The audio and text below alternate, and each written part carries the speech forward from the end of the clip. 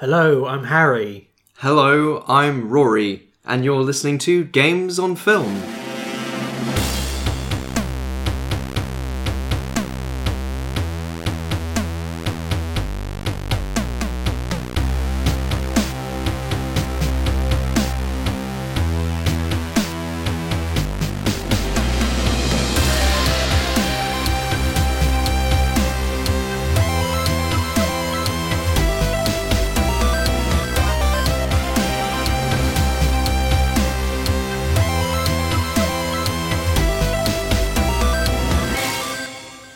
Hello, welcome to Games on Film, the podcast that celebrates video game movies.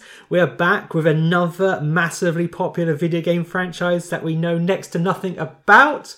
What are we doing, Rory?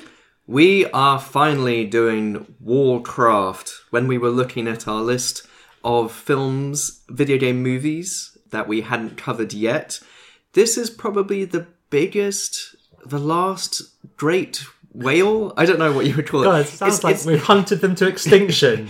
I mean, almost. I mean, I think generally speaking, most of the video game movies, straight adaptations as opposed to just inspired by films that we have in our back catalogue, because there's still more to come, I think most are sequels to pre-existing material we've already covered.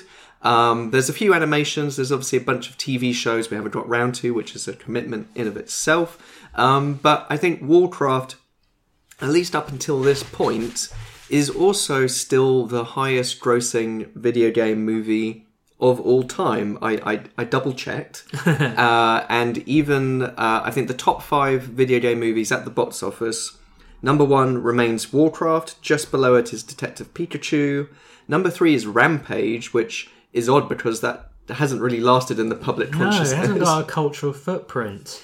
Number 4 is Sonic the Hedgehog 2, and number 5 is Uncharted. So, you know, there's still lots to play for. I sort of said cultural footprint there, like imagining an alternative world where Rampage was so big that like everyone's walking around with like George t-shirts and is it Lizzie?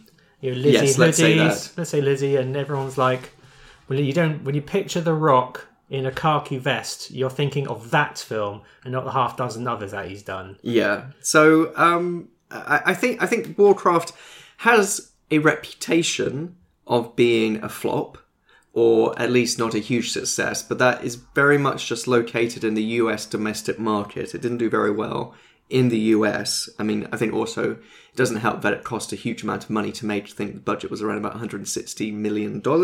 Only made $47 million at the US box office. Chump change. I spend that in a weekend. But it made a huge amount worldwide, I think, because particularly of the international recognition and renown of the Warcraft name. Yeah, everyone outside America is stupid. It's like, we'll buy anything with Warcraft written on it. I've got a whole set of Warcraft branded tampons at home and no need for them. I've actually got a Warcraft action figure from the movie. Yes. I picked it up in TK Maxx and I've still got it in a drawer somewhere. Yes, you showed that to me once. I was really confused. I mean, yeah, there's something about it though, like, when we started this podcast, I've really made an effort not to watch video game movies that we're gonna do. But I have watched this a couple of times. I watched it once out of interest. My wife was really into it, so I thought, hey, this is a bonding experience. And then I did I think I've gone on record to say that I love really mid fantasy. Like, I'm really excited about the new Willow. I know it's going to be crap, but the new Willow TV show, I should say, but I've got such a fondness for the 80s original. I really like the TV show Merlin, and I want to talk about whether this film is better or worse as we go forward. But I'm just saying that, as well as being a huge video game franchise, like, there's always somebody who either plays or knows somebody who plays Warcraft. I can see why the film connected to some people. You don't really get massive budget fantasy movies like this so much. Obviously in the 80s there was a really big fantasy boom where there was lots of low budget fantasy movies coming out, and then I think sort of post Harry Potter and Lord of the Rings, you got lots of sort of aborted franchises, like, you know, you got your Aragorns and you've got your Seventh Sons, and you've got all these things based on YA fantasy novels, which, you know, this is the first installment of a multi-book franchise, and it's not going anywhere very fast. And I think it's very hard post Lord of the Rings to make something of this sort of scale and size whilst also being its own thing. And I think it very much helps to just make an adaptation of something which already has this sort of lore embedded into it, and this, you know, the look and feel. But I mean, obviously this year we've had Lord of the Rings, Rings of Power, we've had Game of Thrones, the House of the Dragon, coming back, and it's like the big scale fantasy TV shows. And I sort of feel like TV is kind of where it's sort of fantasy's home, because there's obviously quite a lot riding on making a big budget. I mean, you know, that's these Amazon and House of the Dragon shows, you know, they cost, you know, the amount of a regular movie per episode. But maybe it's just sort of, if you release it on streaming, you don't have to give viewing figures, so you don't have to sort of like have the sting of a failure, which I think has followed this film since its release a bit. I mean, but you'd forget that when the Lord of the Rings trilogy was being made, could easily have been total folly. Yeah. I had like fantasies, because I like to watch the world burn, of the first Lord of the Rings film coming out and being a total cat shit, and then they were committed to making 2 more because they had all this other footage. But if you look at all these other franchise starters, I think by and large, yeah, they're not made all at once like the Lord of the Rings trilogy. And so I get there's this sense of a lack of commitment. I don't know. And yeah, I get the vibe off the Warcraft movie, but, you know, I think my passion in fantasy books was the Dark Materials trilogy. And, you know, that first film came out, and I think I mentioned before I was an extra in it. So that was exciting. But the film, when you watch it, it was completely butchered by the studio and editors as well. It's missing its final act, but I guess that shows that there's a real lack of confidence, which the Lord of the Rings trilogy had, and I think a lot of other pretenders to the throne falter with. Yeah, but I think with Warcraft, while my experience of the original games is limited to nil. It's a name. It's obviously, anyone who knows anything about games knows the name Warcraft. And this film, while I think that's largely down to World of Warcraft, which was the spin-off, I suppose, of the original games, this sort of MMORPG, originally released in 2004, so it's coming up to almost 20 years, and it's still going, you know, pretty strong. That's World of Warcraft. World of Warcraft. But wow. Wow indeed. But I just made that joke for the first time. It's so original. The original game... What do they eat in the World of Warcraft? Warcraft surfaces. I would have gone with Warcraft sliced cheese. Yep, that works as well. It's comedy gold. We're gold mining, gold farming. That's what we do. You wouldn't have thought that we've done over 100 episodes, would you? It's still fresh. But Warcraft Orcs and Humans was the first game released in 1994, and that was a real-time strategy game, and very much sort of innovative, groundbreaking take on the genre. And I think in the 90s you had Warcraft and its sequels and expansions, and you had Command and Conquer and its sequels and expansions. I think those were the two real kind of like key real-time strategy games which I helped sort of foster the sort of boom in the I guess kind of mid to late 90s especially. And I think I maybe went round a friend's house and he had a copy of it, and I was just looking up original gameplay footage of the first game because I was like, did I play this? Did I see this in action? And I think I did. It might have been Warcraft 2 rather than 1. But, you know, like, it sounds like the movie. I mean, like, the noises the orcs make. And yes, I can definitely, you know, part of me wants to go back and even sort of give it a go because it looks... I don't think I could play like a modern version of real-time strategy. There's like too many buttons and too many things to think about. I feel like a Warcraft original game might be more my level, where it's just move orcs to here and shoot humans with arrows and go roar. That's like... Is that the humans or the orcs going roar? A little bit of both. In the Age of Chaos, two factions battled for dominance. The Kingdom of Azeroth was a prosperous one. The humans who dwelled there turned the land into a paradise. The Knights of Stormwind and the clerics of Norsha Abbey roamed far and wide, serving the king's people with honor and justice. The well-trained armies of the king maintained a lasting peace for many generations. Then came the Orcish hordes. No one knew where these creatures came from, and none were prepared for the terror that they spawned. Their warriors wielded axe and spear with deadly proficiency, while others rode dark wolves as black as the moonless night. Unimagined were the destructive powers of their evil magics derived from the fires of the underworld. With an ingenious arsenal of weaponry and powerful magic, these two forces collide in a contest of cunning, intellect, and brute strength, with the victor claiming dominance over the whole of Azeroth. Welcome to the world of Warcraft.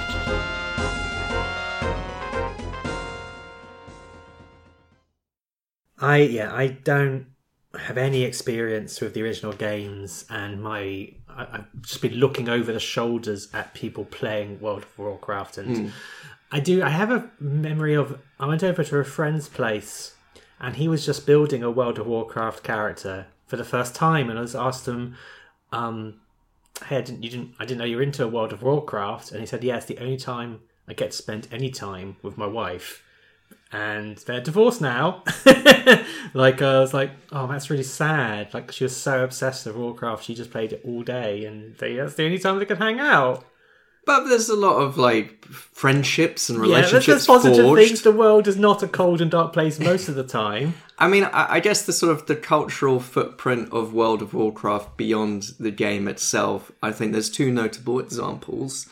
And one is Leroy Jenkins. I was just Googling that because, like, oh my God, what was his name again? Jamie Johnson? I don't know. Which is a famous viral clip of a character called Leroy Jenkins launching into battle while his fellow teammates were still planning their mission and stuff. And it's really weird to see someone describe a meme to you when you've not seen it. Why is that funny? Let's analyse that joke. I don't seriously think we should. No, I think it's one of those things where it's just, I think it came right time, right place when that kind of stuff was still in the early days of memedom. But that's obviously a notable example. And of course, there is the famous South Park episode "Make Love, Not Warcraft," which has the little boys. The little boys, as I know, playing with the little boys. Your favourite little boys. Your favourite little boys are back. Taking down video games, but also with the cooperation of Blizzard. Yes. I went to America. There's a time, nowadays it seems insane where you can basically find anything you want all over the place. But I remember, like, it was just really hard to get episodes of South Park which weren't years old. So I went to America once. I bought like 2 box sets specifically for the Warcraft episode. And this is me not even as a Warcraft player, but it's like, hey, they used game engines to animate half an episode. That's brilliant.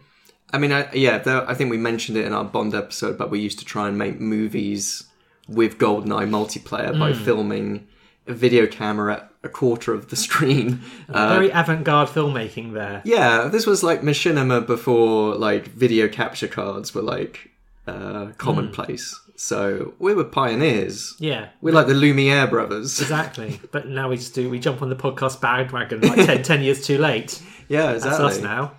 I've just joined Twitter. I mean, like, if this film is all about worlds slowly dying and people migrating to new pastures, I'd say this is very much like a Twitter metaphor of the orcs leaving their Twitter realm to find fresh ground on Mastodon world. Seriously, yeah. It's all scary and confusing. Does that make Elon Musk the sort of the bad orc in this? Spoilers for the movie, but we'll get into that later. Guess what? The orc who uses death magic turns out to be a wrong 'un. I don't think that counts as spoiler territory. I think that's... We'll get into it. He wears human skulls. And I'd actually write a note saying, he might be not the bad guy here. So yeah, we mentioned Blizzard, and there's obviously a lot going on with them at the moment. I think there's something about... Serious voice now. There's something in court about the Microsoft... Is Microsoft trying to acquire Activision Blizzard, and that's now been challenged in the UK courts? You'd like to think we researched this to avoid any risk of litigation, but we're just we're just spitballing here. If I raise my voice at the end of a sentence, it's like I'm questioning it. Microsoft definitely uses child slave labour, right, to make their microchips. Right. I think you just sort of, I think you deflect any kind of... Every time you use Microsoft Paint, like a child in some far-off country earns half a pound. Is dying of paint fumes. Dying of paint fumes. Literally what you spray. They're on the other side of the screen with a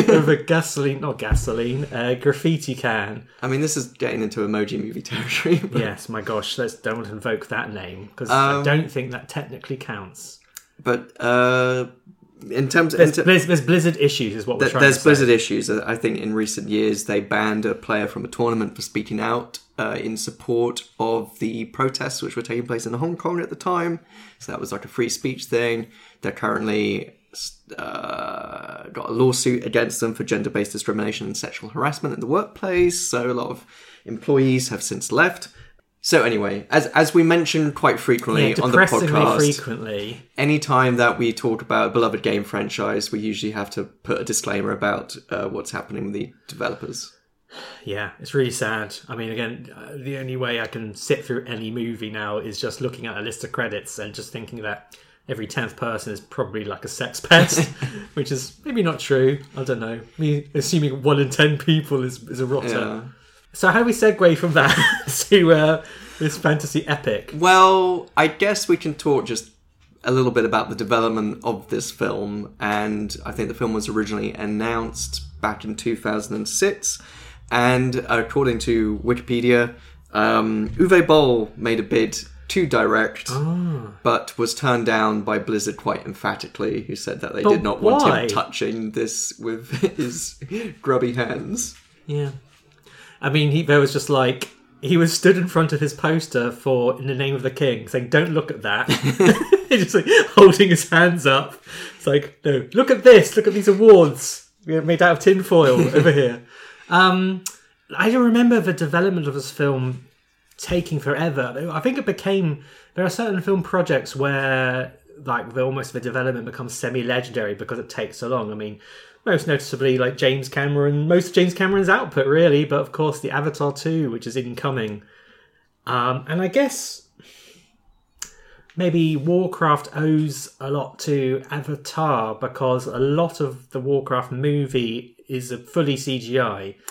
And I think even sort of story-wise, I think it's one thing to look at this and think, Lord of the Rings or Game of Thrones, because it's sort of fantasy. But I do sort of feel like this is more like Avatar than either of those in terms of sort of story and, in terms of, the characters. And I think the mocap and the CG of the orcs especially is still stands up very, very well. I think it's the one of the key strengths of this film. Okay, we'll get into that. I mean, I went to see Avatar at the big screen again. They re-released it, and so I thought I'll go and see it in IMAX. And again, you know what? It's just amazing to see it at the cinema. But even after 10-ish years, I leave that film, I'm like, I got really emotional. It really gets you. Is this a good film? I couldn't say. It's so odd. It's like, I don't know what it is. I guess, words escape me because, again, I can't.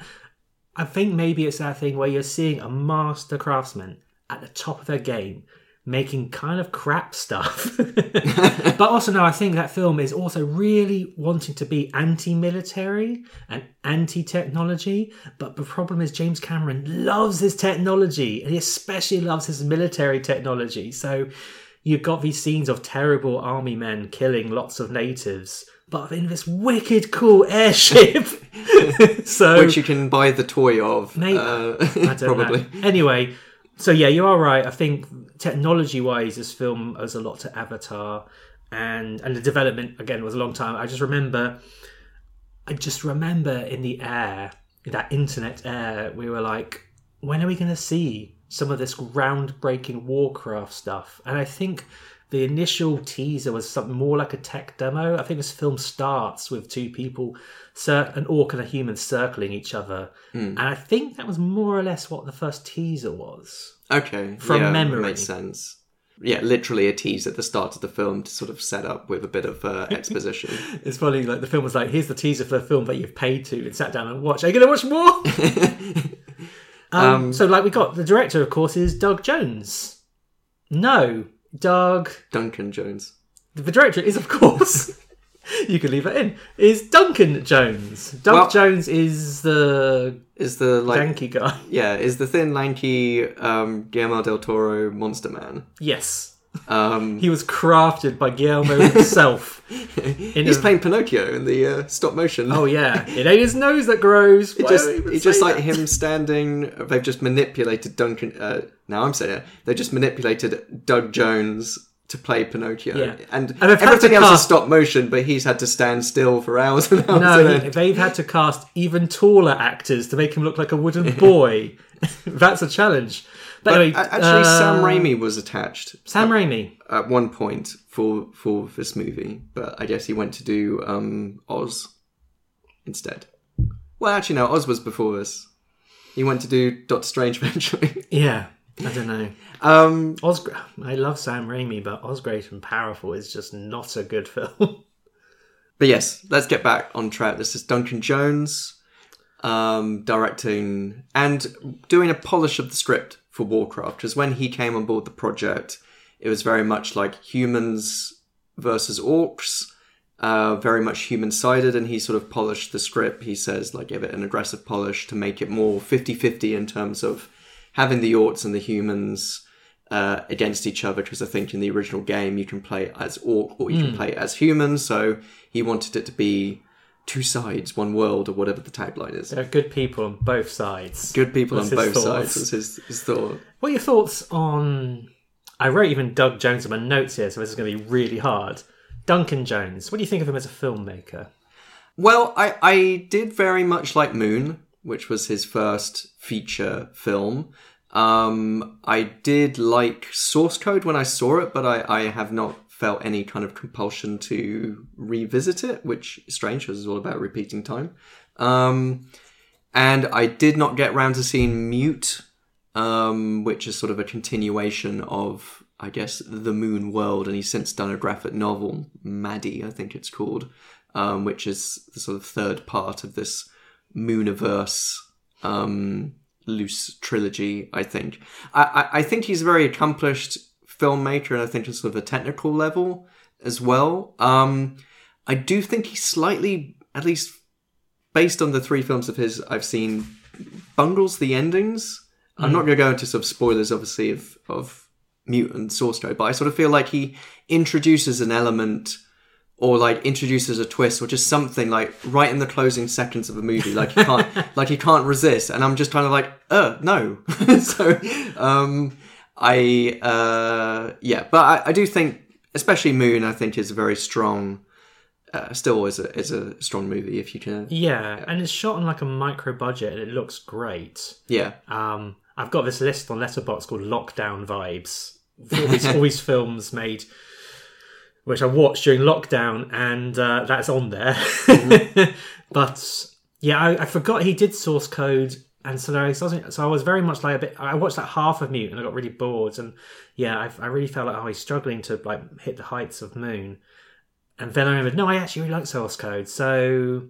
Well, I guess we'll talk about more of his directing style when we talk about this film. I don't sound very positive, do I?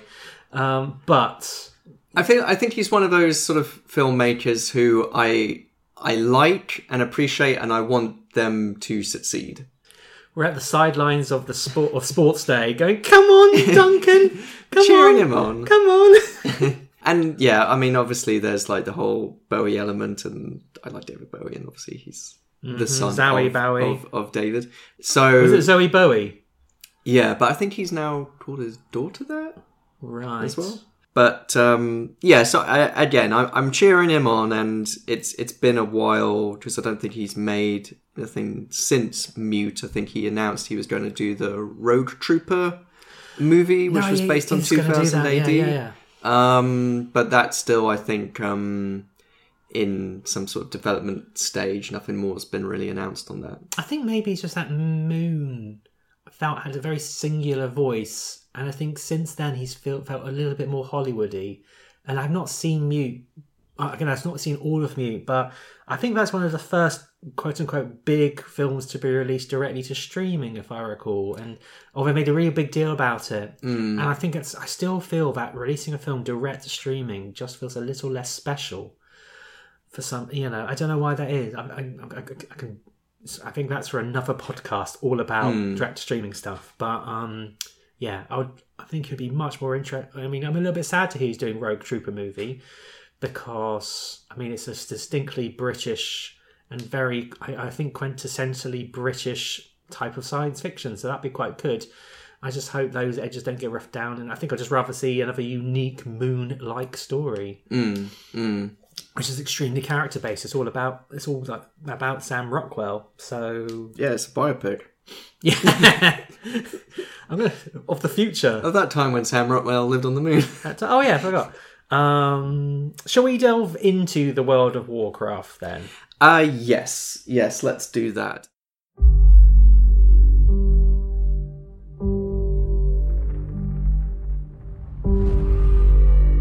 For years, our world has been at peace. But something is coming. I can feel it. Dark forces are upon us.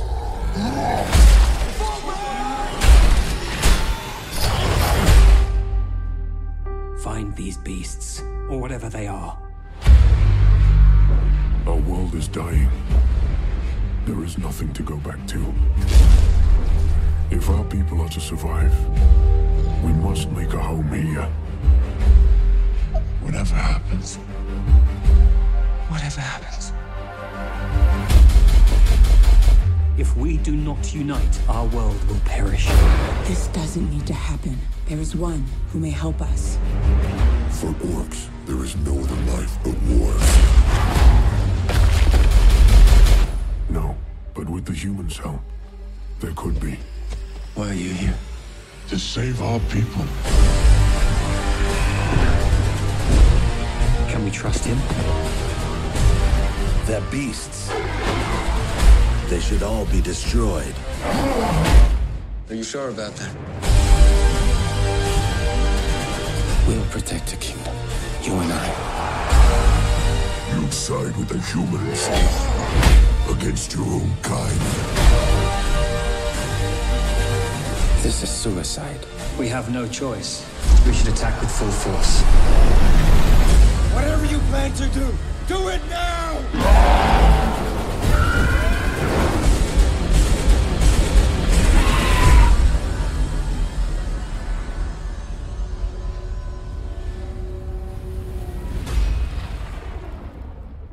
I do have a back of a bots. The American bots compared to the British bots includes one extra sentence. Oh, great! Let's go for it. Let's go for the full. Oh my god! I really want to know what the sentence is now. It's the last sentence. So, oh right, okay. So just imagine. Gird my loins. Stop your brain like just beforehand. Allow a little break, and then like see whether the extra sentence really changes everything. So I love the BBFC rates video boxes now. This is going to make an 18 rating.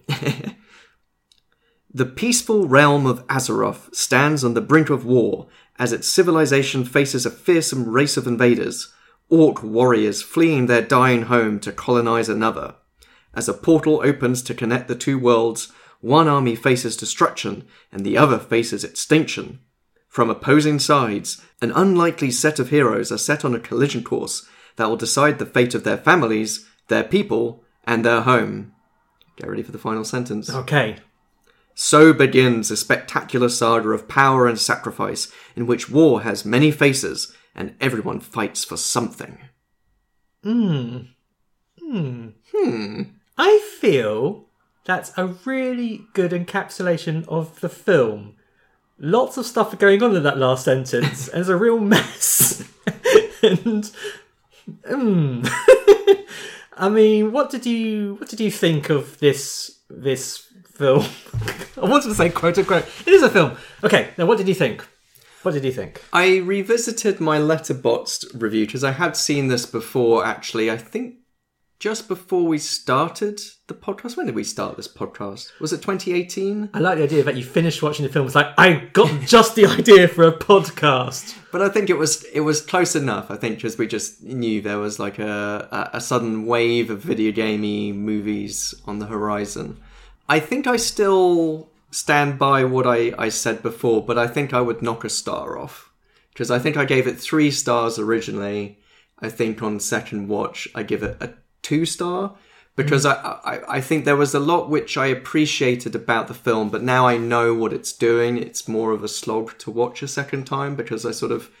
I wouldn't say twists, but I think there is like there is an interesting, slightly different approach. Because I think I do appreciate the fact that it does have this balance of the Orcs versus the humans, and it does try and really kind of humanize without... or orcify, I don't know, humanize the Orcs, doesn't orcify the humans. But I feel like having that approach makes it a bit more interesting than it could have been. It's not like if you watch Lord of the Rings and you just watch the, what are they called? The Uruk-hai, are they called Orcs as well? Yeah, they're called super orcs. Okay. But I think having... a lot of the focus on the Orcs, and I do think that the motion capture animation work, like they do feel like living, breathing characters. You can argue about whether they look like they're actually there or not, and that sort of thing, like in terms of the composition. But I feel like I get a kind of sense of personality through their performance, even if maybe sometimes it gets a bit video gamey. I think the actual battle stuff is really cool. I think the fight sequences, you do get a sense of scale and geography and heft and weight when you have like an orc hitting a little man with a giant hammer. So I think that's very impressive. So there's like little bits and pieces which I think are very solid, very well done. I feel like the issue is that the story is not very interesting. It's too long. And as much as I like hanging out with the Orcs, the humans have 0 charisma, and I did not care for any of the human performances, and I think most of the cast are very poorly miscast. So again, it's like 2 worlds colliding, and like a good movie I'm enjoying, and a bad movie I'm not, and they're clashing in this heap of... In a heap of orky human goodness. I think my kind of like my initial, sort of giving it the benefit of the doubt, positive response on first watch was because of the things which I think did work, and I think because of what I knew that people said, oh, it's not very good. I was like, oh, actually, there's some of this stuff is good. But then on second watch, it's a bit like, I know where it's going, and now it's a bit of a drag because there's just so much of it which isn't really kind of firing on all cylinders like I kind of wished it would. Yeah, I agree with you with the human stuff. I think I want to front load more on my thoughts of the stuff I liked. Like, I actually do I like the costumes, which seems like damning with faint praise. But I liked how these are clearly from the games, and everything is just that little bit oversized, a little bit extra. There's a real chunky quality to a lot of stuff. And I did sound a little bit negative when you mentioned the CGI earlier. I agree. I think the weight of the characters is mostly great. I do find the orc teeth extremely distracting, but I feel that they were kind of locked into a design they had to follow because of the games. So, I mean, the one non-CGI orc, Mai Garoma, what's her name? She's called Garona. Yeah. Mai Garona. Like, she just looks ridiculous with her orc teeth sticking out of her mouth. And like, how else are you going to convey she's half orc, half human? But I think she looks crap. I will say though, when it comes to these big battles and you see loads of orcs together, it just looks like a sea of brown, which is a kind of a criticism aimed at like the video games in general. I actually found the big fights really. I found actually most of the action really boring. I appreciated the heft when people are smatted, which is a word, with a big axe or a big sword. I appreciated that, but also like every single battle. I mean, my heart never soared. My heart never. Like everything just was filmed very pedestrian. And this is why I was talking about Duncan Jones as a director earlier. I felt there was no dynamic camera works. I think the only time the camera like really soared was in those shots when people like are running out of windows and jumping onto griffins, which I think was a huge part of the trailers, because those are the only two times like cameras did anything kind of interesting. Everything's moving in a real statesman-like fashion, or stately fashion, I should say. And yeah, as you say, all of the human actors. I was talking earlier about how there feels like a lack of commitment. Everyone seems to be sort of play acting, and the main guy, I think he's called Lothar. Lothar, and who's he played by Travis Fimmel, who's probably best known for being in the Vikings TV show, which I have not watched. I mean, they tried to have their cake and eat it, because he's kind of like, he's got that jokey, kind of sarcastic Han Solo vibe, but he's also meant to be like the military commander, and he suffers like a great loss during the film, and you're meant to really be like sorry for him, but then he's like quipping and joking just a little bit later, and he just doesn't feel. It feels just so empty, and even though I like the costuming and some of the production design, for a really expensive movie, a lot of the sets look really cheap. Like, a lot of the castles look like they're filmed inside like the Disney castle with plastic brick and things. So I told you before, I love mid-fantasy, and the reason why I think I rewatched this again quite recently, and I actually had a really good time with it last time I watched it, so I don't know why my reaction was this way this time. But, you know, I like. In these things I mentioned, like Willow, there's still something great about them, even if everything else is not so great. Like the music, James Horner's score for Willow is fantastic, and Val Kilmer with his, is a lot of fun in Willow. I know people love the Neverending Story, but the Neverending Story is not a particularly great movie. But by golly, do you remember some of the dragons, the music, the horse death? I will say Warcraft has a surprisingly large amount of horses being thrown, which I was there for. Although my wife, who is a Warcraft fan, she said her issue was how in the game World of Warcraft, when you ride a horse, flames come out from your feet, and that did not happen in this film, and that was like one of her nerdy issues with the movie. I'll say that Warcraft had nothing, even though it's got like the best CGI at the time. There was nothing which made my heart sing. I guess we'll need to talk a bit more about this in spoiler territory, but like, I felt no one really seriously wanted something. Everyone seemed to be kind of reactive rather than proactive. And like, the most proactive person, I guess, is the villain, and everything else is just like a bit meh. So I guess that's very much like the whole villain, like, I'll have to do it myself. Yeah, he does do it himself, but, you know, sadly, this watch, it wasn't Warcraft, it was Boarcraft. Mic drop, but it's expensive, Mike. I'm going to just leave that there. Wow. Biting.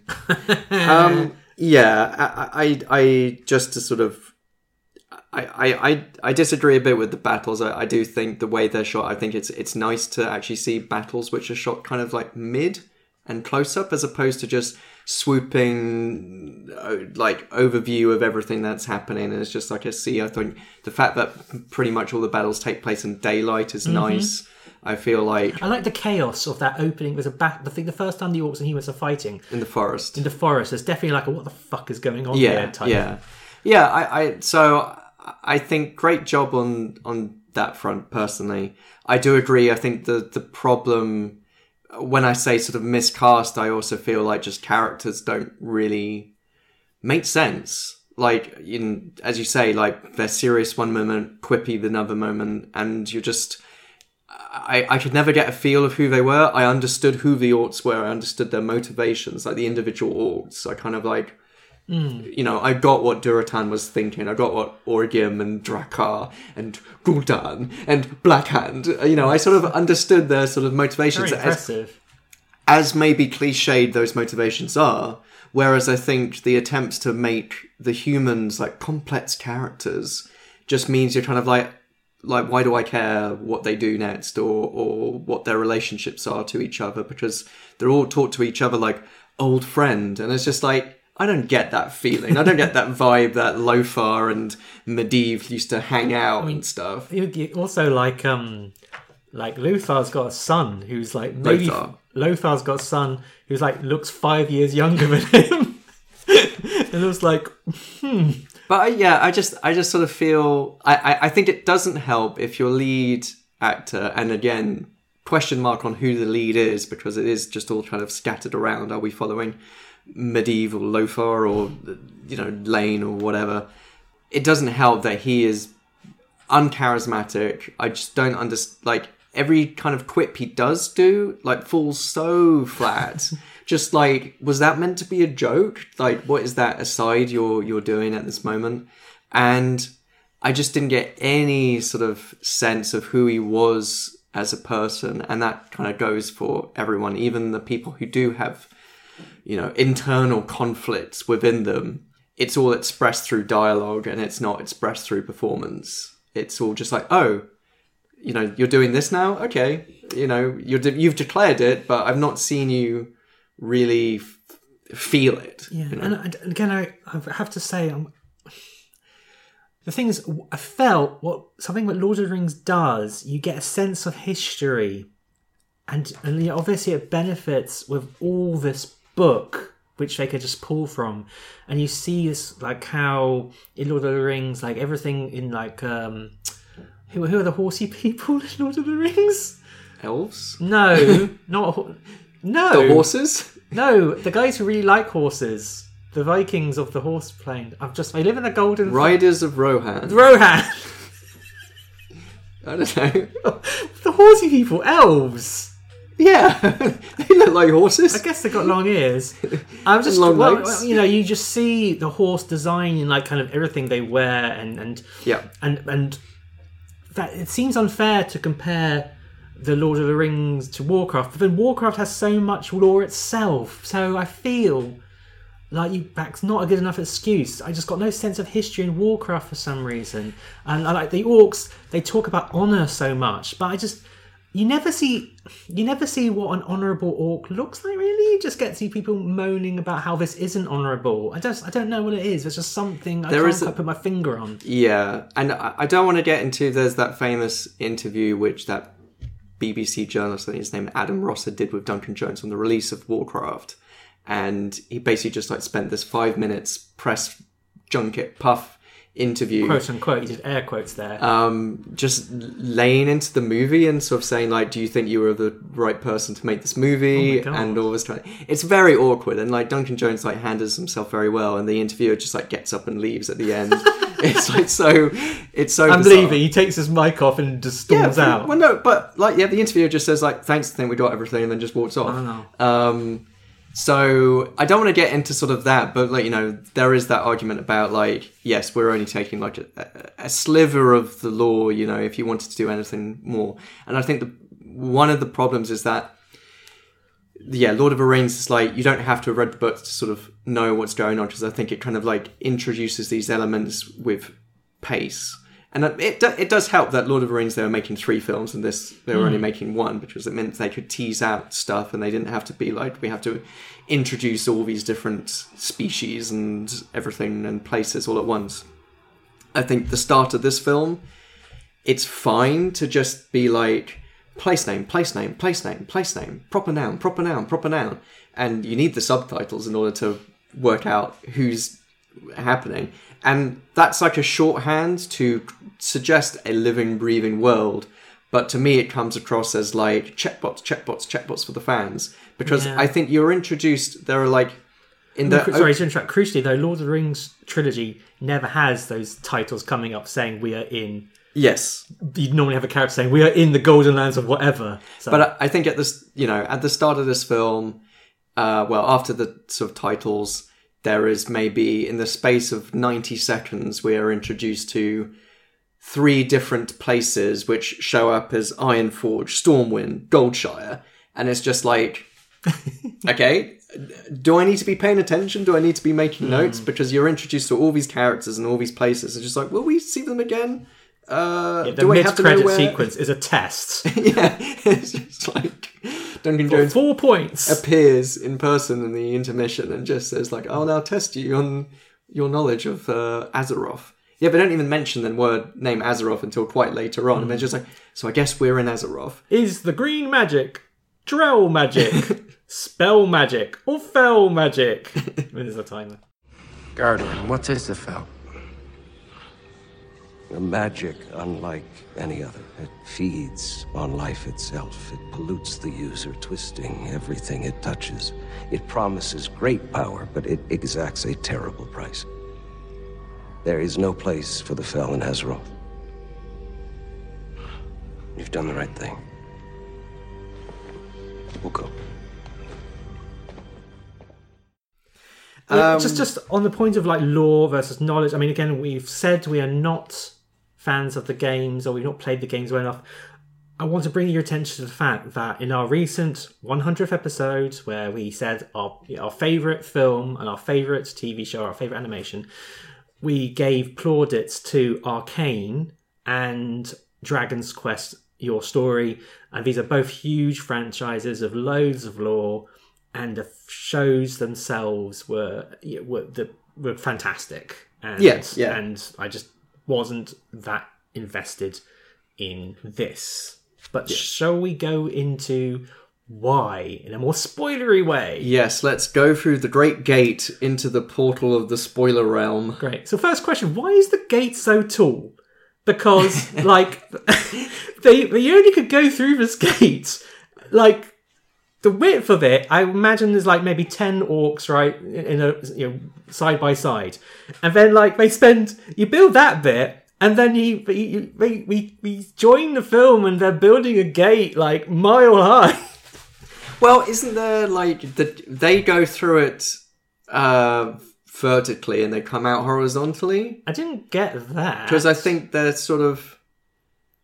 Oh, maybe I wasn't paying attention. Maybe I wasn't paying attention. Because when they go through the portal, they go into like space, and then they come back out. But then they kind of emerge near a pond, and I couldn't work out whether they fell from the sky. Well, I mean, or the pond was the portal. But then they find the. Do they build another Great Gate? I wonder if I should watch that bit again. No, all I can say, I just didn't. It seemed like an unnecessarily large portal, considering that everyone who travels through it is like, I think orcs are like the size of a van, and I think maybe they're waiting for when the horde does come through en masse, and they've got like someone who's really tall. No, or there's like they do it one's on a motorcycle and everyone else is in a pyramid in a big triangle. Or just like moving whole like houses. If there was one shot of like a flying orc or like just a flying enemy, just something to say that there's stuff coming through the sky. A big elephant. It just seemed. I just imagine all these workers on like their 10th week making a really big portal. It's like, did we need to?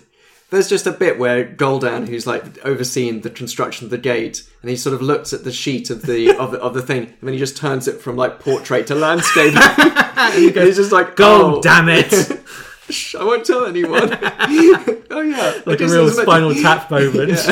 It should have been a lot wider rather than taller. Oh dear! I think we sussed that. Oh dear.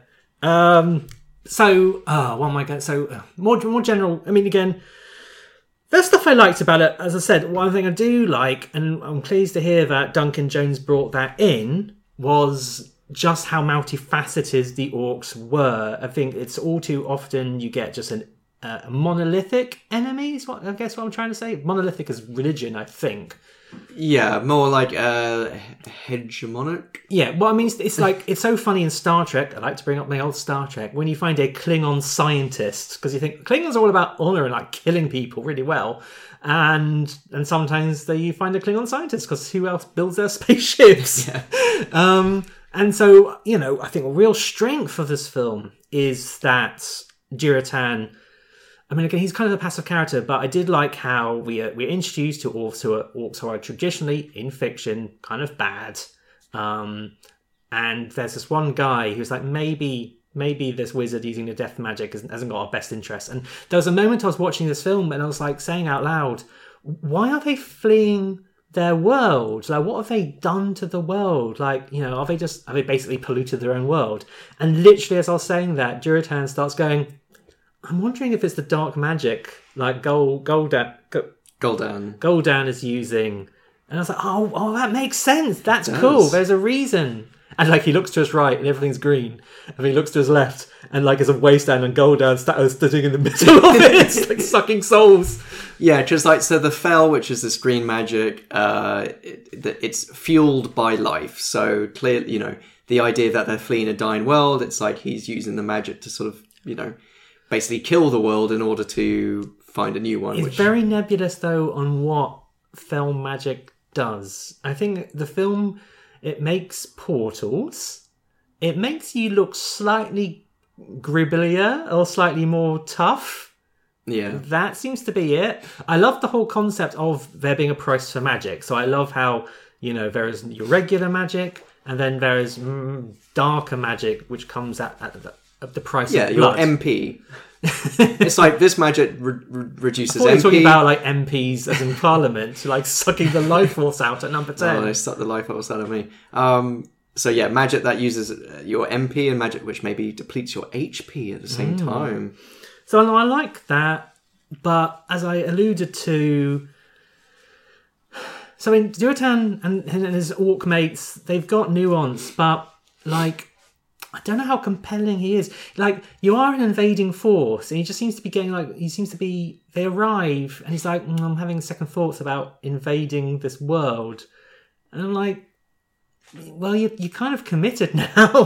I guess it's hard if you're from a very war-based society to like, you know, maybe sort of stand up and think, actually, is war so great? And there is a line, actually, one of my favourite bits is when Durotan meets Lothar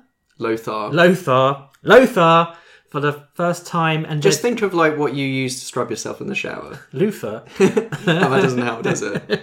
Someone who sits on the sofa all day. The king? Lothar. There's a moment when like our human heroes, they transport right in front of the king. They arrive in the throne room, and like the king happens to be sitting on the throne. It really got me thinking, like, how many hours a week does the king sit on the throne? Like, is King Charles like just sat on the throne right now, saying, what would I give for someone to teleport in front of me? I just want a wizard to show up right now. But no, I think you do have the seeds of doubt early on. No, sorry. Oh no, I was going to just quickly say my favourite bit is when like when they're talking through a translator, and the orc says, Durotan says, for us, war is life, and this is how we do things. But that's another case of them saying something, but I never get a sense of it, really.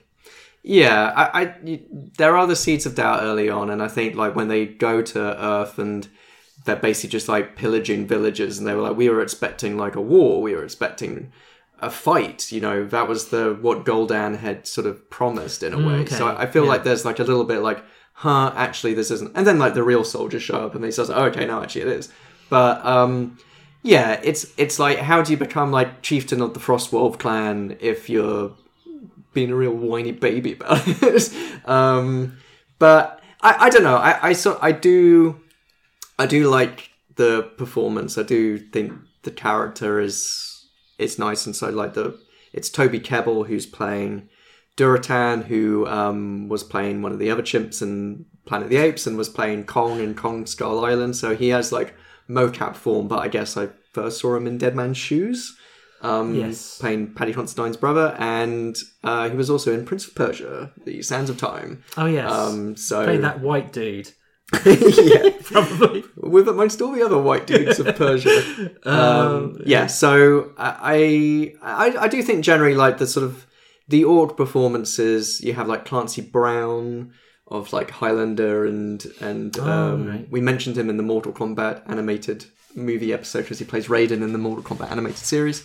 But he plays like Black Hand. Daniel Wu plays Gul'dan, who was in the Tomb Raider movie. I just picture all these artists like getting really jacked in like the gym. And then like slap on some green makeup. It's like, what's this? It's like, you mean I was in the gym for 10 months? No one wants to go to bed with me. I look so repulsive. I'm so huge. But I think that as much I do appreciate the orcs, but I do think as good as they sort of look and are as rendered and stuff, it is a shame.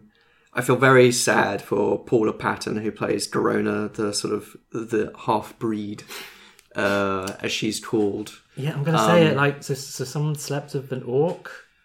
They don't go into detail. I mean, there is a little bit of like later on. Like, they've all kind of got the hots for her, like all the humans. There's a sudden switch like when he starts fancying, we start kissing. Yeah. I'm like, I mean, come on. Like, there's this desperation, and there's also self-esteem.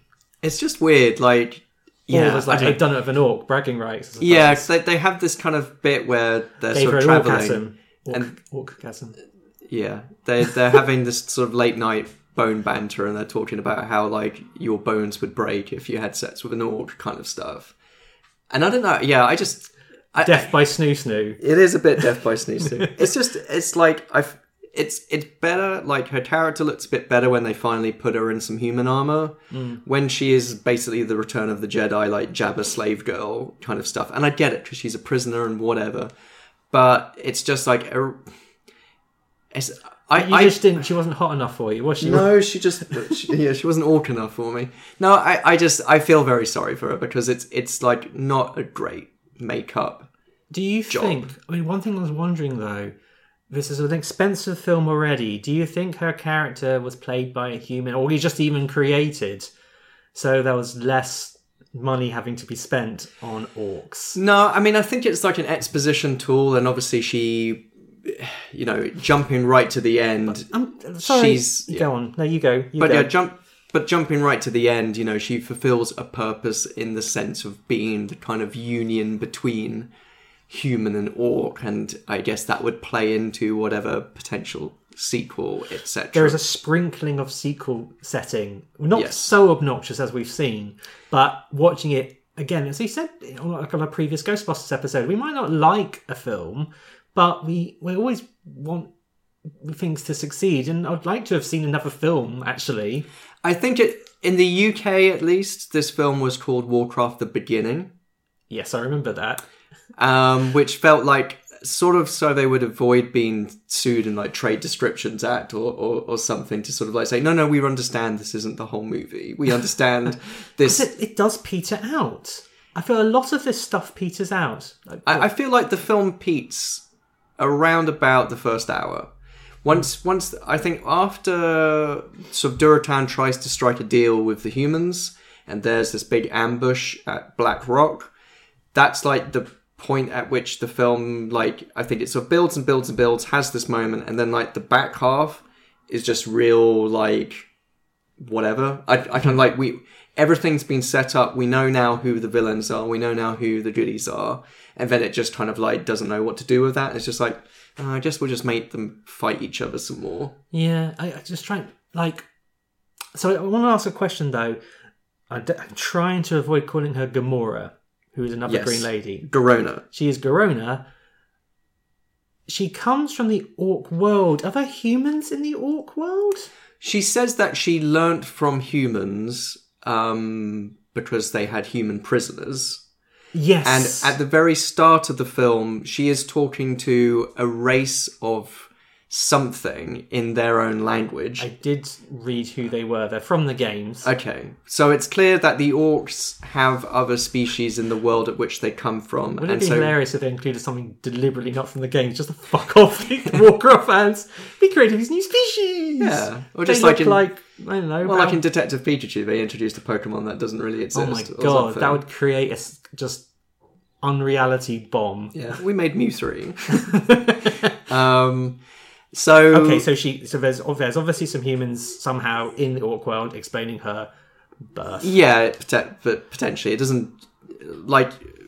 They mentioned the fact that her mother was burned alive for giving birth to her, and her name means cursed in Orc Dung, but she was saved by Gul'dan for reasons they don't explain. But clearly, like him thinking she has some completely innocent reason, I imagine. Yes, completely innocent. Yeah, so there is like little flavors of backstory and yeah, like I said, sort of complex characterization, but just it comes so briefly to the fore and then sort of disappears again, and it all feels very like we need a moment where people connect about something, and then we'll just kind of like scatter it away as soon as it's no longer useful. Like I'm trying to, yeah, and we just do dip into a lot of things which kind of get quickly forgotten, because guess what? Glenn Close is in this movie. Yep. Like I wrote here, like a ridiculously overqualified actress for such a small scene. There's a bit when, like, we haven't talked about some of the characters. There's like a wizard. I didn't write his name down. Khadgar, are we talking about? Khadgar. Like the apprentice spell chucker. And he was sent, I like that slang, spell chucker. We have a bit of backstory about was he sent to wizard school? Yeah, he was sent to the Kirin Tor, and there's a bit, but he fled, and so there's a whole little dynamic between him and Medivh, the guardian of Azeroth, and he's the main wizard. He's the main wizard before he turns medieval. I actually quite liked him. Because he's wearing his wizard robes, but we're introduced to him making a golem because he's a Jewish wizard, I suppose. All bare-chested and covered in clay. I liked how he had mood robes. Like he changed color of his robes depending about how like evil he was going to become. And so Medivh is played by Ben Foster, who is like a good actor, but again I feel like I just don't. He usually plays like baddies or like weirdos, and here he plays a weirdo who's meant to be nice and then eventually becomes bad. So it's like it should be in his like ballpark, but I just don't think he has any like. He usually plays like a twitchy freak, and here there's like just no gravitas, and there's like this idea that maybe he's like. They say, oh, he hasn't aged a day, all this kind of stuff. So he's using magic to, like, maybe he's... Now, didn't they say that to the... Morose, or what? Yeah. Is like apprentice. I thought Morose, the apprentice, was going to be evil, because no one ever says you haven't aged a day without there being some sort of sinister... But it's weird. I don't know whether that explains because they have to go up this big spiral staircase to get to him. And there's, like, Commander Lothar, who's, like, head of the armies. He gets tired out, and this, like, wizard who lives there is just like, yeah, whatever. It's just a staircase. Get over it. And I don't know whether that was meant to be, like, magic makes them healthy or magic makes them young or whatever. It's just good eating. It's just a healthy wizard diet. Vegan wizard diet, yeah.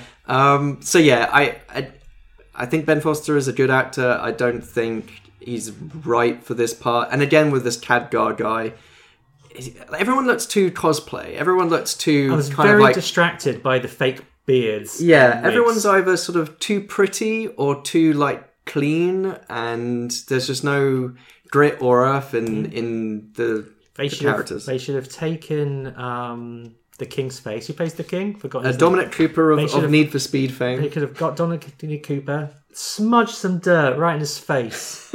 Just like a king would. Just like a king would. But I've already forgotten. We're talking about Khadgar going to Kirin Tor back to see the Archmages where Glenn Close lives in a big purple black box. I think my favourite bit... So it's just so funny, this is what I'm talking about, the weird artifice of the world, and it's probably because of the video game, but he arrives at this kind of floating palace, and all the wizards are stood in this very thin circle, and you get the impression they're just standing looking at each other waiting for the main actor to arrive. So that was weird. But then he's brought to like a special cube, and then like a weird portal opens in the cube. And my favourite bit was like, I'm going to call him Quildor again. I think he's an archmage. The wizard apprentice goes, "Do I go in?" And the guy goes, "I don't know. That's never happened before." And that's funny. Like, yeah, that's I think slightly meta. I don't know. I think when he arrives, Khadgar is a bit like, like evil stuff is happening. Medivh has been poisoned by the Fel, and that archmage just goes, "What?" Oh, the prophecy was true. Well, one of them. There are hundreds. Khadgar! How dare you return here? Get out! I come seeking your wisdom. There is nothing for you here now. Guardian Medivh is unwell. What?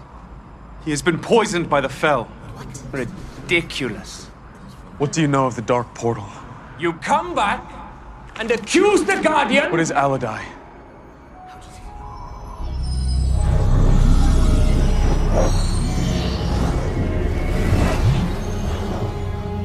Alodai. What is it?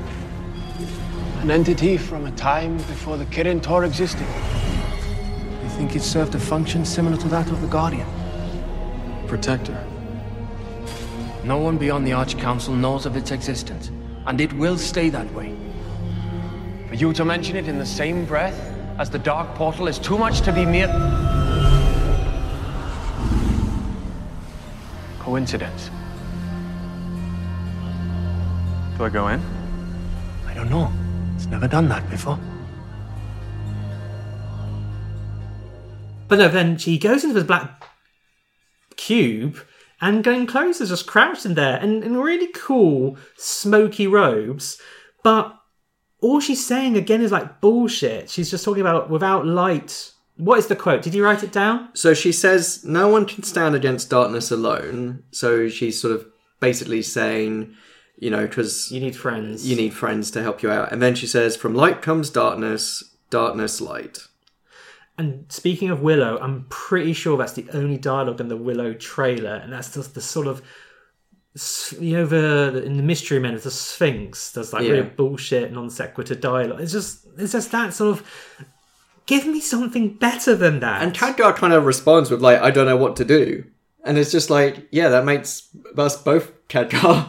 And like in the end, when Medivh does turn medieval, as you said, and Khadgar does kind of like defeat him, he just says the same thing. So like, from light comes darkness, darkness light, and he absorbs the Fel, and then there's like a big blast, and everything's okay, and it's just like, oh, I guess that worked. But I mean, this could be how? Why? This could be a line from the games, which is just so important that there's entire websites named after it. I'm sure, and Tumblr posts and.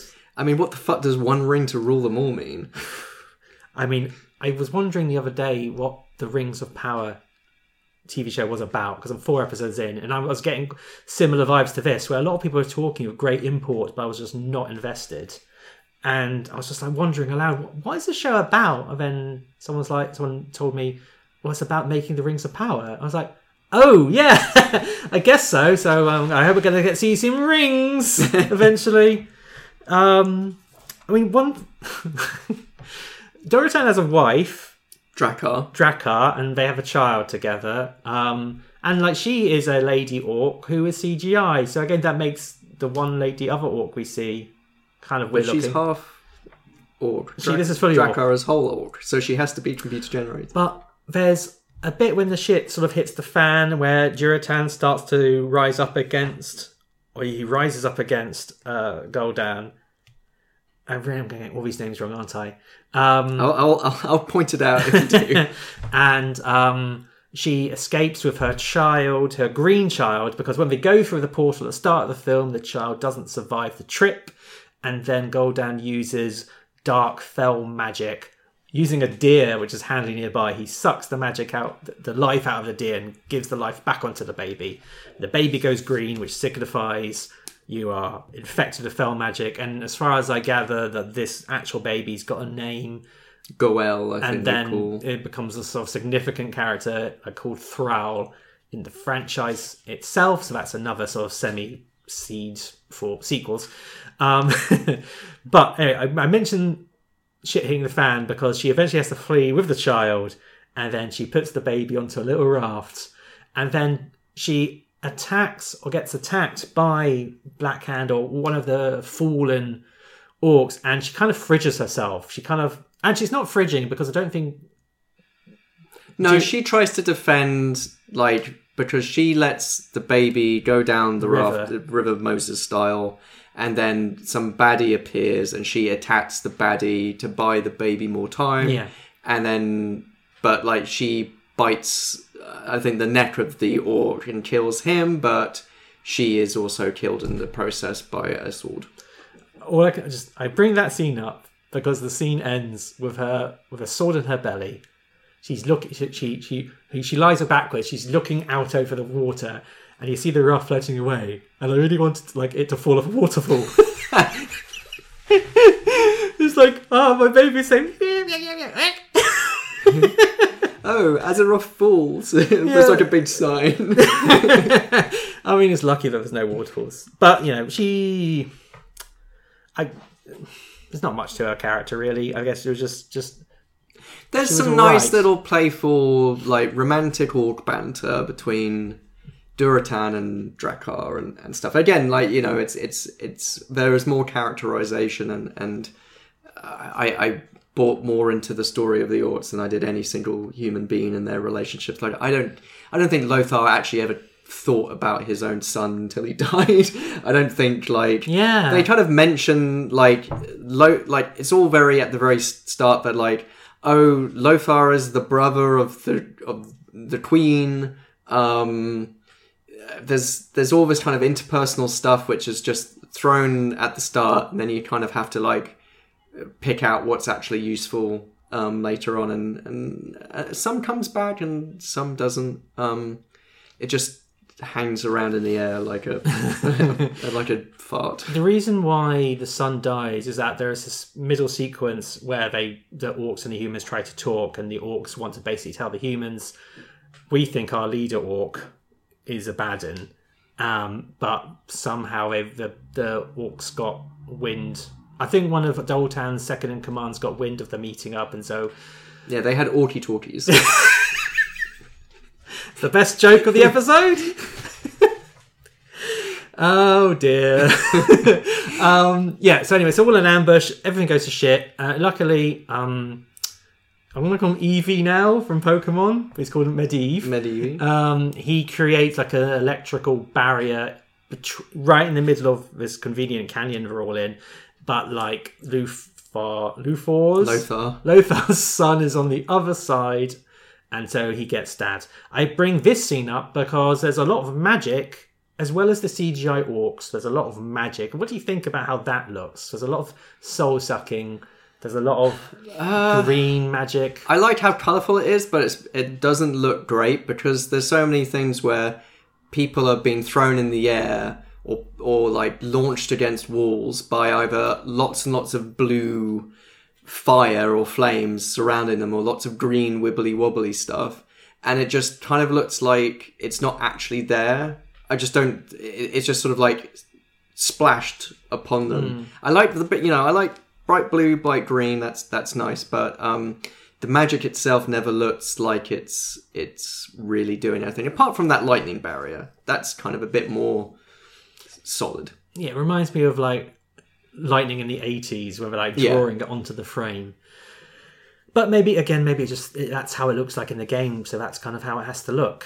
Yeah, I'm sure a lot of this does look very. I mean, we mentioned the costumes and all that kind of stuff. I'm sure it's very, on point in terms of representing that. But yeah, it's whether it works in film is always the tricky bit. Always the tricky bit.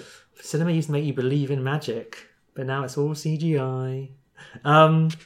I've got not much more to say. I was watching this with subtitles on Netflix to help me out with the names. That clearly worked.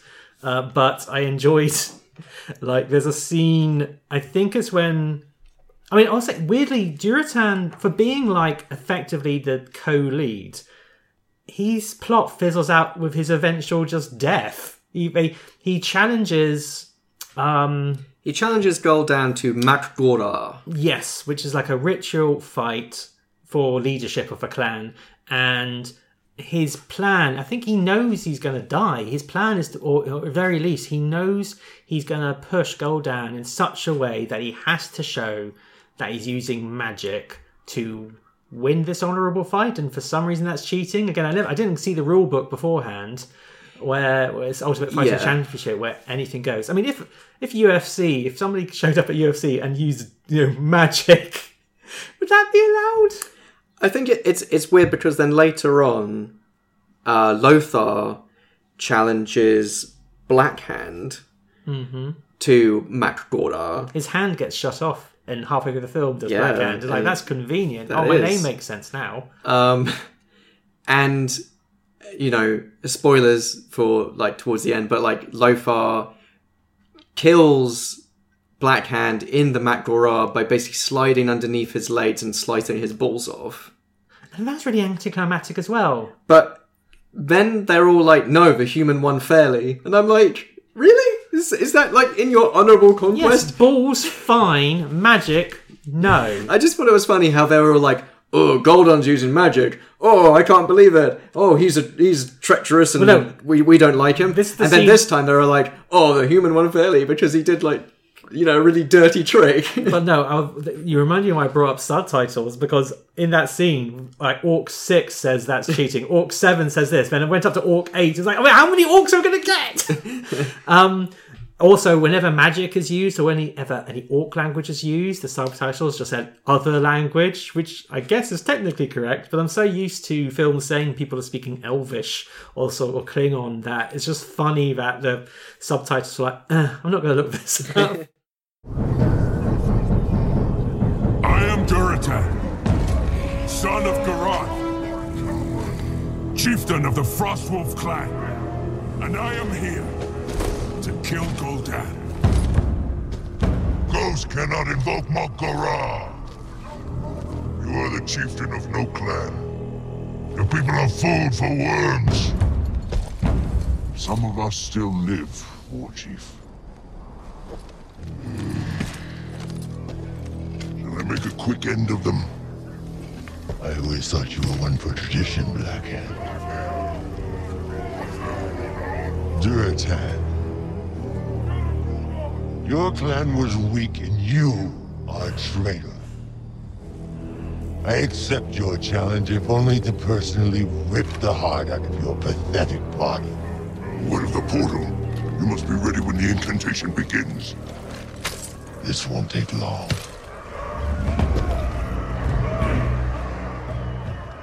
Durotan is like, he fights the wizard and then just dies, and like that's the end of his story, I guess. It's sort of, he seems to have a kind of a minimal impact on proceedings. Yeah, he's just one of the reasons why his friend Doomhammer. Yeah, I got Doomhammer. That's his surname. His Christian name is Doomhammer. Yes, he is Christian. Doomhammer. I think that's just one of the reasons why he decides to become leader of the clan. It's like a martyr for the cause. Yeah, it just seems weird that it wasn't the main reason, since we spend so much time with him and invest so much time with him. And yeah, it is a bit weird because it kind of culminates and you have this thing where you have the orcs fighting amongst each other because Gul'dan is using the Fel magic to create this big portal, and it turns out orcs didn't just appear in Azeroth, they were summoned. And it was Medivh who did the summoning. And so while Medivh has now gone fully Fel and he looks pretty badass and metal because it's like his face is all like... He's the most interesting he's ever been. He's like a vessel for Fel magic and summoning some CGI bullshit monster at the end. So you have Medivh versus Khadgar and Lothar in his Kazakhstan? No, where is it? It's to the bridge of Kazakhstan. Karazhan is his magic place. And then on the sidelines you have sort of Gul'dan trying to open the gate, but he's busy fist fighting Durotan and then defeats Durotan using his Fel magic. But then the sort of gates open and the Horde come through. But then at the same time the King Lane is also there approaching the gate. And so there's like Orc v Orc, but then there's Human versus Orc. and they have to free the human prisoners, and then they open up the gate to go back to Stormwind. And then that portal then closes, and then Lane is like, okay, this isn't going very well. In order to kind of end this conflict, at least temporarily, we need to make you, Garona, sort of the hero. And Garona, basically, the king basically just says, like, go on, Garona, give me a little stab in the neck and kill me. So this is like, was there any lead up to this? Because, yeah, there's a big battle happening where orcs are fighting humans, orcs are fighting orcs, and you're right, the portal had been opened to the orc world, but then in his dying breath, Medivh sees the light and he makes the portal turn to Storm in the human city. And then the portal then closes, I think, because then Medivh dies and all the portals close. And then it's suddenly decided that the best thing to do is for Garona to... And the king suggests, hey, Garona, if you kill me... This might seem like a bit of an extreme plan. If you kill me, then you will become the champion of the orcs, and then you will be able to force a peace. Yes, well, you'll be... It's like, it's better you're leading the orcs than Gul'dan. And then Garona should have said, are you sure that an orc killing the king is not going to make the humans so angry that peace is impossible? She should have said that, because then the king would have been like, no, I'll be fine. I've seen the ending of this movie. Believe it unites me, the alliance. I'll be dead. I won't care. Just get me out of here. I saw the contract for the next few movies. None of the characters in this film want anything. I want to die. I'm giving you... Yeah, you're writing that book of screenwriting down. The characters must want something. The king really wants to die. Yeah. And there should be a whole subplot. Like, whenever he's off screen, the king's trying to be somehow die. So that's a very nice guillotine you've got there. Yeah, let me just test it out. It's like, sir. He can't, he doesn't believe in suicide, but he's trying to somehow, like, unscrewing the blade of his own sword. It's like, let me just waggle this around a bit. I'll just fall off my horse into battle. It's like a version of A Fish Called Wanda, where Michael Palin is trying to kill this old lady, except the old lady is also Michael Palin. He's just trying to, like, oh no, that was my favourite griffin and it's crashed. I did like it when the griffin was going all bonkers and killing orcs for like 5 seconds, but then the king is killed by Garona and everything works out.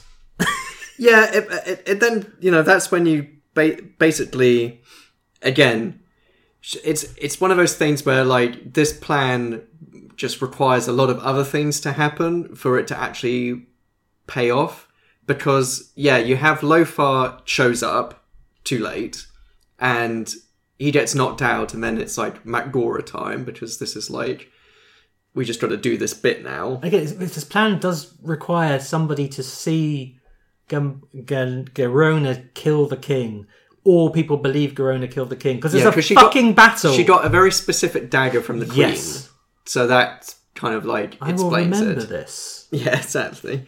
But then, so Lothar defeats Blackhand, and the orcs are all like, let him pass, and Gul'dan is just like, no, I'll do it myself. And then Garona's like, if you do this, you lose the Horde, and this war is only the beginning. Warcraft, the beginning. Mm-hmm. Lothar flies off. On his griffin. He doesn't just take flight. Oh yeah, and the griffin is like, you could do that, you cheeky bitch. It's very exhausting. This is a fantasy world, just toodles. I know. You can always fly? Yeah, I guess then Lothar flies off. Orregum takes Duratan's dead tooth for his son. Yeah, that's the thing. You carry the teeth of your victims. But does Gul'dan die? Or right. No, he must die. I'm sure he dies. It's that thing where the Medalla effect. I don't know if the image of him dying in my head is made up by my own brain. Yeah. I imagine his magic gets sucked out. He's like, oh no, my magic. I'm not sure he does. I think Garona's just like, look, if you do this, then you lose the horde. It's so bad. I am going to look this up. I watched this last night. Hold on, let me see if I can bring it up right now. Look, there's okay. Well done, everyone. This war is only beginning. Oh, so he doesn't die. That's Gul'dan literally just like growls and walks off. Fuck, he killed Durotan. He now works for a children's charity. The Gul'dan Foundation. Oh man. Gul'dan Petting Zoo for all the animals that he used for fuel. That's just. So I mean that's the thing. I'm giving this one less star. I mean I should have been paying attention to this. But I guess that's the thing about how this is called like Warcraft the beginning, because it does sort of culminate. I mean, I like how it's left in this sort of like, orcs and humans versus each other, and the sort of exposition at the start kind of explains, because it has Durotan sort of narrating, saying there's been a war between orcs and humans for as long as can be remembered. There was once a time where we did not even know who our enemy was or what the evil green magic the Fel had done to us. But in the beginning, how could we have known? What could we have done? I like the What idea. chance did we have? You've just reminded me that this is a film which has an opening narration by a character who ends up dying. And maybe like another famous film, he's narrating from like he's face down in the pool. Yeah, just like in Hollywood. Well, I mean, there is like the font, the magic font, so he could have been like bobbing up and down in like the oh, sorry, I thought you were talking about like the text fonts. Yeah, there's a bit when like Medivh has like a glowing blue pool, and then he sits in it and the water goes green. I'm like, oh, he's got that stuff which detects if you've pissed in it. Yeah, it's just weird. Yeah, no, I think, like I said, it does sort of like at the end of the film, the king, like Lothar becomes the king. Well, no, he doesn't really. No, there's an alliance. They get all the dwarves and the elves. That's the thing. They create the alliance, and I didn't realize they create the alliance at that moment. I thought they were always the alliance, but again, that's because I don't play the games. But yes, there are. I think quite nicely realise dwarfs and elves who look very much like the game, which means they are very distinctively different from the pointy-eared elves we see in like everything else, like Lord of the Rings et al. Yeah, he does go up to. It's crucial that his the king is married to his sister, and he goes up and he hugs his sister, and I just really got like proper like incest vibes. Is that a smiley face in the clouds? Yeah, we're always just looking at like what is this podcast is always trying to find meaning in places where none might exist. Do you think that's King Lane looking down? King Lane, like Mufasa style. Like see, King Lane appears in the clouds to some rando, and like, I need you to do this for me, and like, I don't even know who you are. I hated the royalty. Anyway, getting a bit sidetracked. I just think it just, as I said earlier, I feel it kind of just peters out a bit, and I just got a bit bored of the whole thing, and I wasn't very interested in the CGI battle because I just see so many CGI battles now. Like, I know I'm just into my genre stuff, but like be it a Marvel film or a fantasy film, it's so refreshing when it doesn't end in a big battle. And yeah, this is just dull. So, I mean, at least In the Name of the King, a Dungeon Siege tale had like Ray Liotta and Matthew Lillard trying to compete for the award of biggest ham. I mean, yeah, that's the thing. They go out there. I would recommend like In the Name of the King because that has got some great physical stunt work. I mean, I wouldn't recommend In the Name of the King. I'm just sort of saying counterpoint in terms of the humans. At least there is some kind of like ridiculousness or, you know, just something to hold on to. Yeah. Here, I still think the strength is with the orcs, with the realizing of the sort of the CG and that kind of stuff. And I think it does make some interesting, you know, it zigs when you expect it to zag in a couple of moments. I would maybe have given it an extra point if they had retained the Chesney Hawkes cameo, because Duncan Jones uses the song "The One and Only" in his other films, and there is a cameo deleted scene of Chesney Hawkes, the actual Chesney Hawkes, singing a lute rendition of "The One and Only" in a tavern. God, that reminds me when I saw that King Arthur movie made by Guy Ritchie, and like when Arthur is pulling the sword from the stone, like the actual David Beckham is there. Just the most distracting cameo I've ever seen. And I was just like, I don't go to the cinema drunk much, but I was really drunk when I went to see this film. And I kind of felt like David Beckham was talking at me. He'd say, get your fingers around it, I'm going to go tug. He literally says that. And I'm like, what's going on, David? Anyway, I think that wraps up our Warcraft review.